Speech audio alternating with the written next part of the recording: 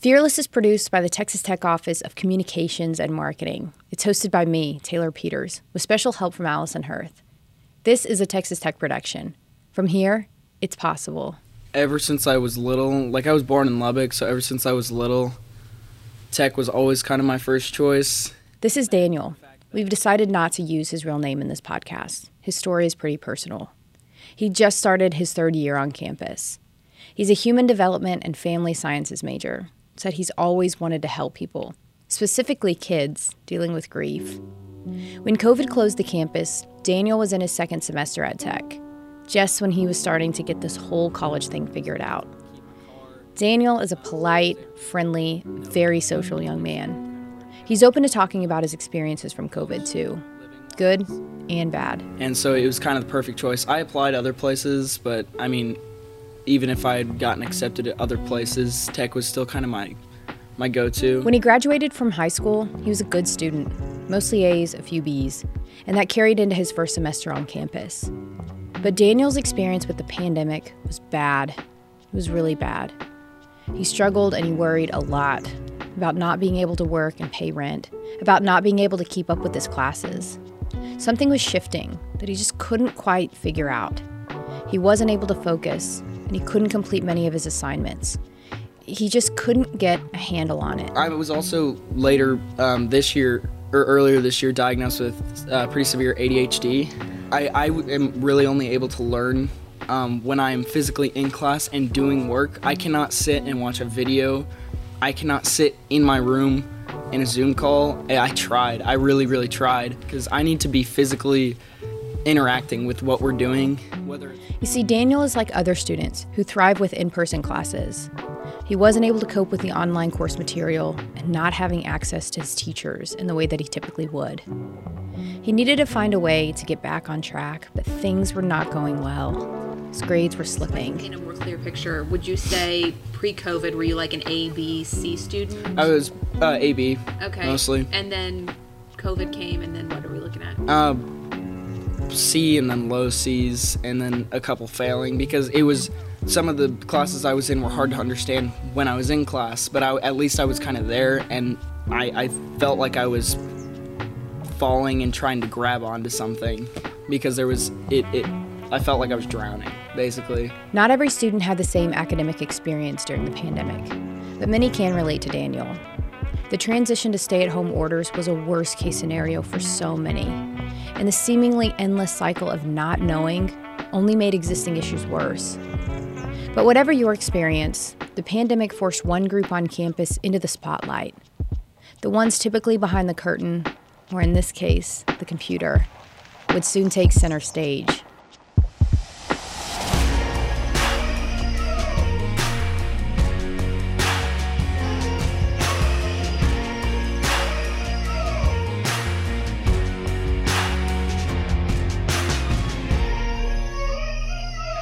This is episode 3, Remote Reality.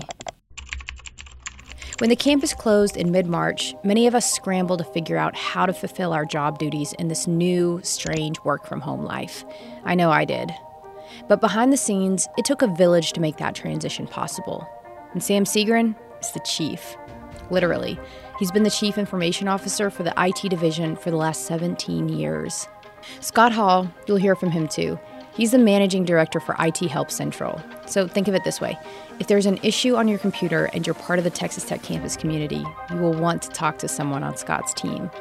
Listen, I'll be the first to admit that before we sat down with Scott and Sam, I way underestimated how involved this department is and how busy they are. In fact, periodically when Sam is talking, you'll hear his phone on the table next to us. He is almost constantly fielding calls and emails from someone needing his expertise. I want to make a note. You're on call all the time. Yes. Your job doesn't end because it's a weekend. No. You're working from home.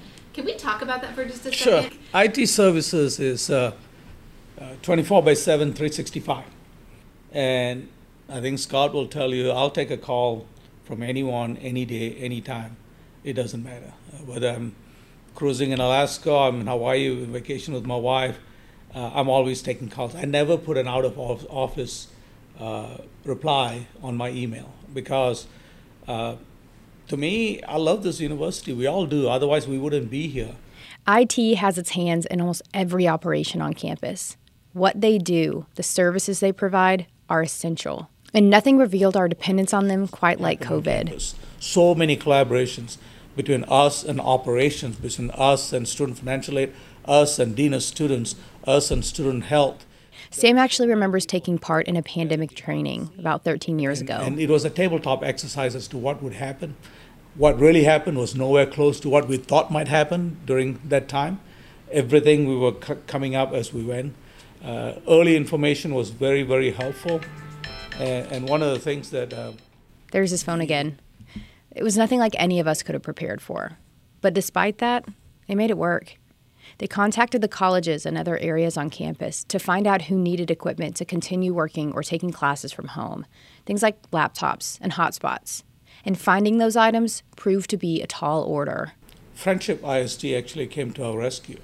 They had purchased a large number of systems to upgrade their classrooms. There were 300 laptops, and IT got involved with Dell to get those computers. Now, I want to be clear here, they were not being used by Friendship ISD students at that time. We did something that hasn't been done before. I called Dell, we called Friendship, we called our procurement folks, and I asked if Friendship could sell it back to Dell and Dell will turn around and sell it to us. And so they made all that magic happen behind the scene by phone calls and emails. Scott had the task of getting those computers in the hands of Texas Tech students in a contactless way. Those laptops that we obtained, we had to image all those. So imaging 300 laptops, it took a while. All the equipment we had to inventory to make sure that when we gave it out, we'd get it back. We had to develop some sort of method to give it to them physically. That was very challenging, especially the distribution part of it, to make sure that we had our staff were safe and the customer was safe. They prioritized getting students internet too, and they had to be creative with how they did it, working with AT&T to get cell phones to work as mobile hotspots at a time when they were in high demand. And their efforts extended beyond education. As the university expanded its work, the IT division proved even more valuable. We got called by TIE for help because they were doing the early testing in the state of Texas, but they needed help. Just to connect the dots here, he's talking about TIEHH, spelled TIEHH. It's the Institute of Environmental and Human Health, the biothreat research lab that we talked about in episode 1. You remember Steve Presley. Right now, she's just now taking samples in. It's all part of TIE. We were involved in helping with that. Dr. Kathy Austin and team helped me with that one. Jeff Barrington and security team helped with all the security pieces because this is PHI data. This was highly sensitive data. The personal health information of those COVID-19 samples being tested needed to be protected. And it just so happened, a year before the pandemic, more than a dozen employees took part in a training specifically on handling medical data.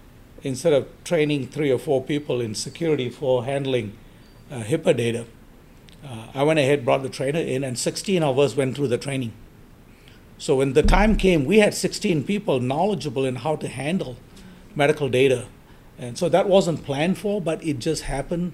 So that was serendipitous for us in how those things happen. There were so many people connected to and involved in every decision, every action made by the university. Sam says he'll never forget watching how we all came together. I think the resilience of our own staff who stepped up, nobody complained. Anything I asked, they did. It goes without saying they did a lot, and they do a lot. And in so many cases, their work made all the difference for faculty, for staff, and for students. And then, well, shoot, I've been in the provost office now over 10 years, I think.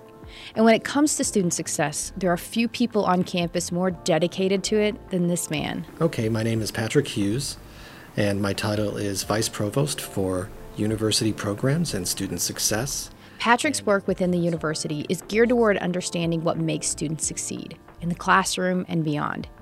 He is committed to learning what creates a quote-unquote successful student experience and how the university can better provide that. He keeps track of retention rates, GPA, and enrollment. COVID impacted every corner of campus. He has a lot of responsibilities on campus. I teach communication and personal relationships and communication in higher ed. I teach just about anything the department asks me to teach. He's also a professor in the College of Media and Communication. His area of expertise, is interpersonal communication. He has written extensively about this topic. You see, that's the other reason that I wanted to speak with him. What exactly is interpersonal communication, and why does it matter in the classroom? Two different kinds of information that is communicated in any interpersonal relationship, and those are messages of content. So in this case, maybe knowledge of a particular field or technical information. He goes on to talk about different kinds of information and how it's shared. In a lot of cases, a kind of creativity that certain kinds of technology used to distribute course content isn't as good at facilitating.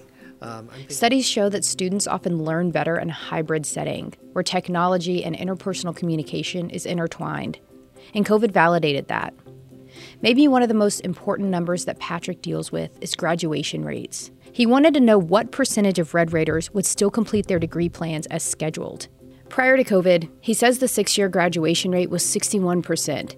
At the time this podcast was recorded, it was up to 63.3%. And the 4-year rate went up too, from 38 to 41%. Results and encouraging results. We've been growing in all of these metrics over the last 6 years. And we were concerned because that is not the story nationwide. The story nationwide among other 4-year universities and colleges is a story of attrition and losing students.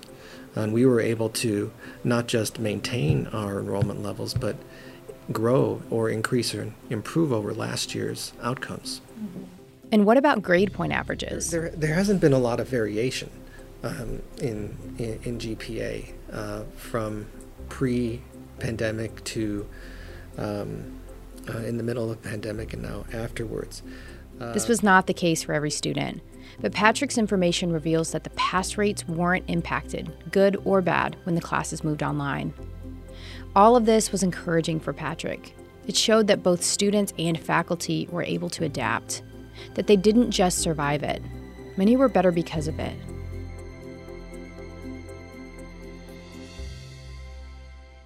Professors were pivoting.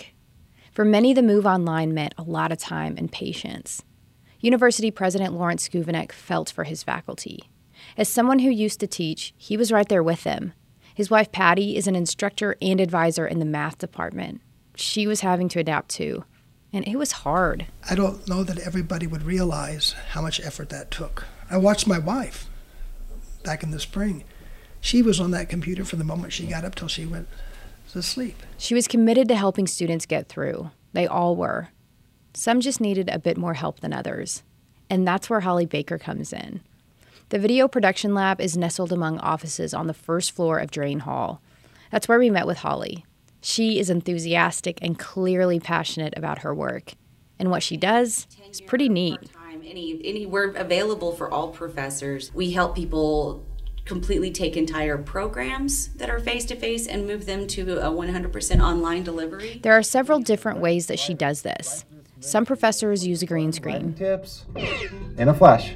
I'm your host, Sava Kolev. Some were filmed on site. She showed me one video introducing Biology 1401, plant biology. A professor with shoulder-length blonde hair comes on the screen in protective eyewear and a white lab coat, welcoming the viewer to Lab 7. Welcome to Lab 7. The video goes on to show soil, sun, different plants, and different environments. She's teaching about photosynthesis and respiration. This one is short. It's only about 2.5 minutes long, but it's effective.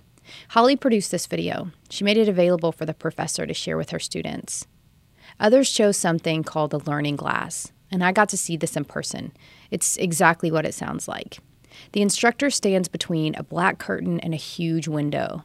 The camera films through the glass, and you can use markers to draw or demonstrate. It's really, really cool. We started having some professors who had intense math or physics lectures, and it was uncertain of how we could translate that online, and they weren't comfortable with Zoom, so we brought them in here. We opened up the lab and brought them in here. The lab had only been open for about 2 weeks when the campus shut down, so she barely had time to get the word out about what could be done in this space. About between 8 and 12 professors come in.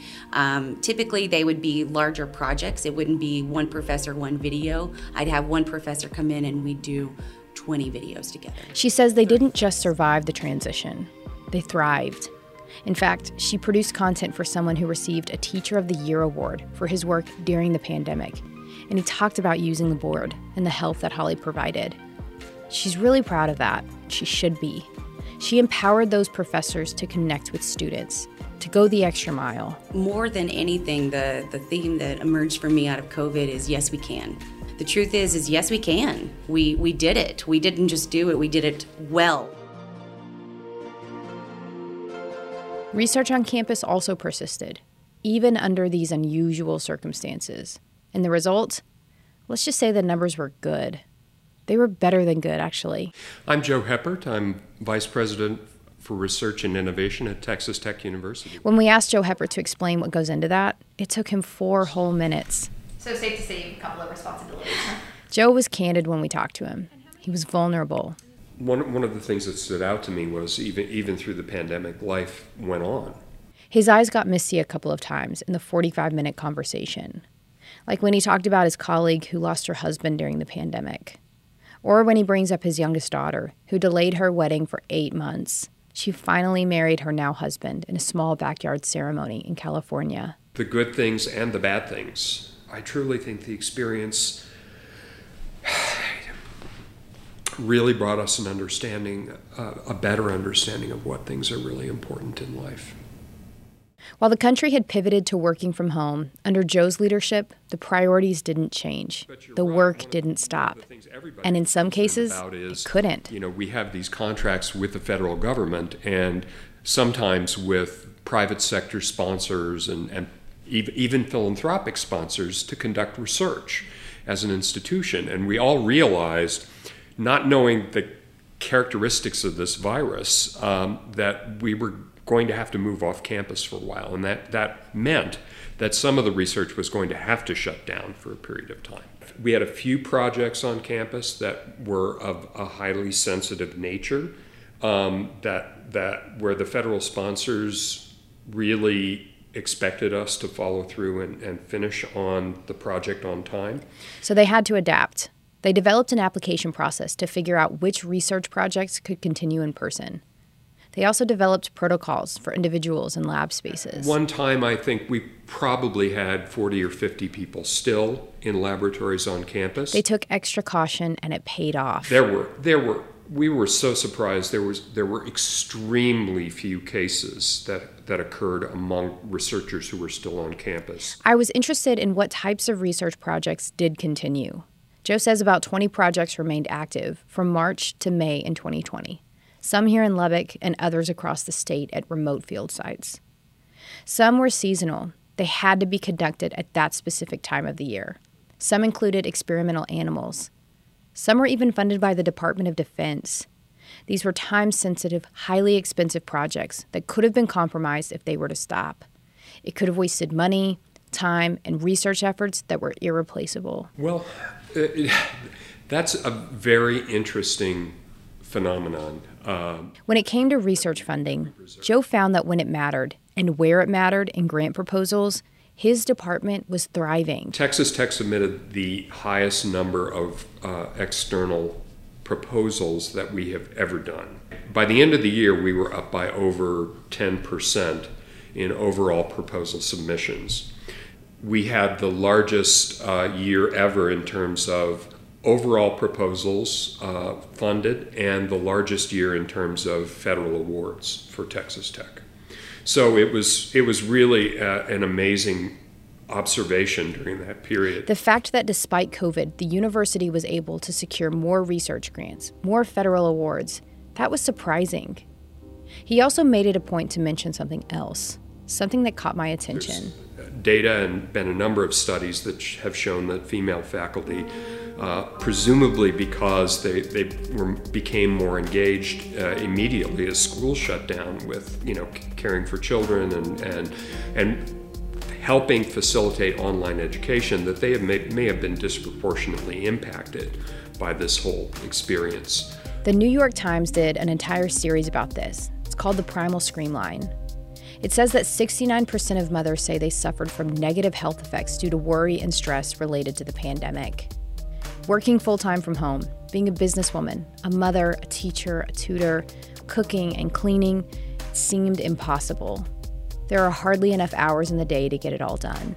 But the faculty at Texas Tech, including those raising children, they figured it out, despite the fact that the pandemic changed the way they had to do it.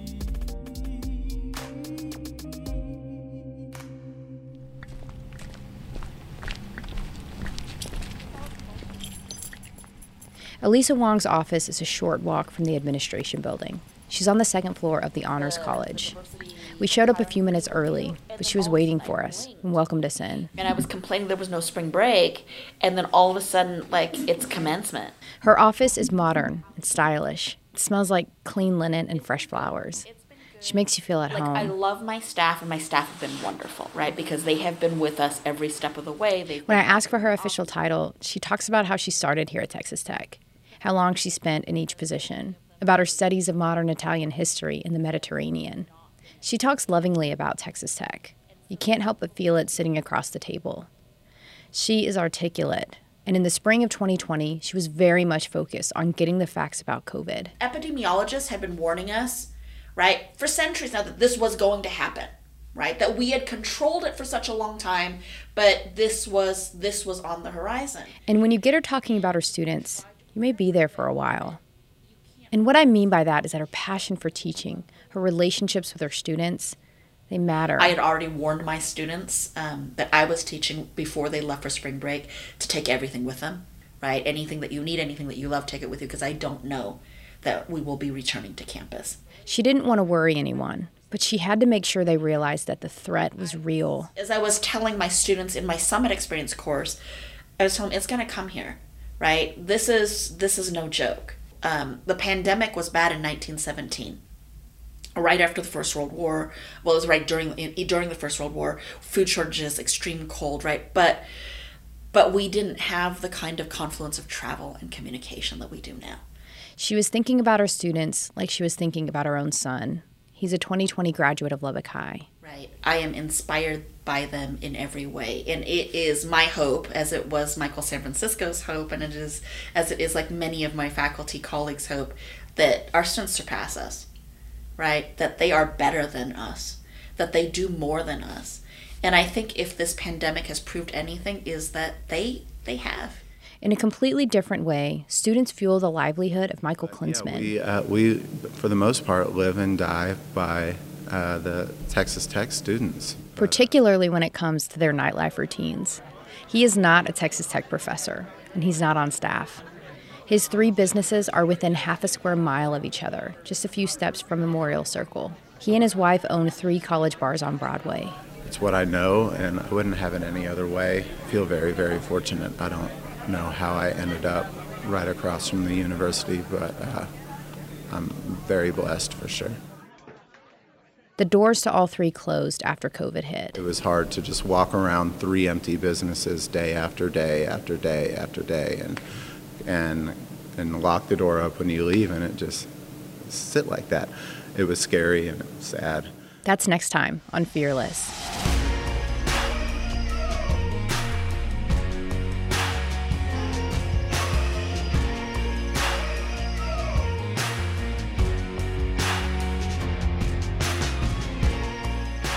Fearless is a Texas Tech production. From here, it's possible. Hey everyone, it's Taylor. Thanks so much for listening to Fearless. Don't forget to like, review, and subscribe wherever you get your podcast.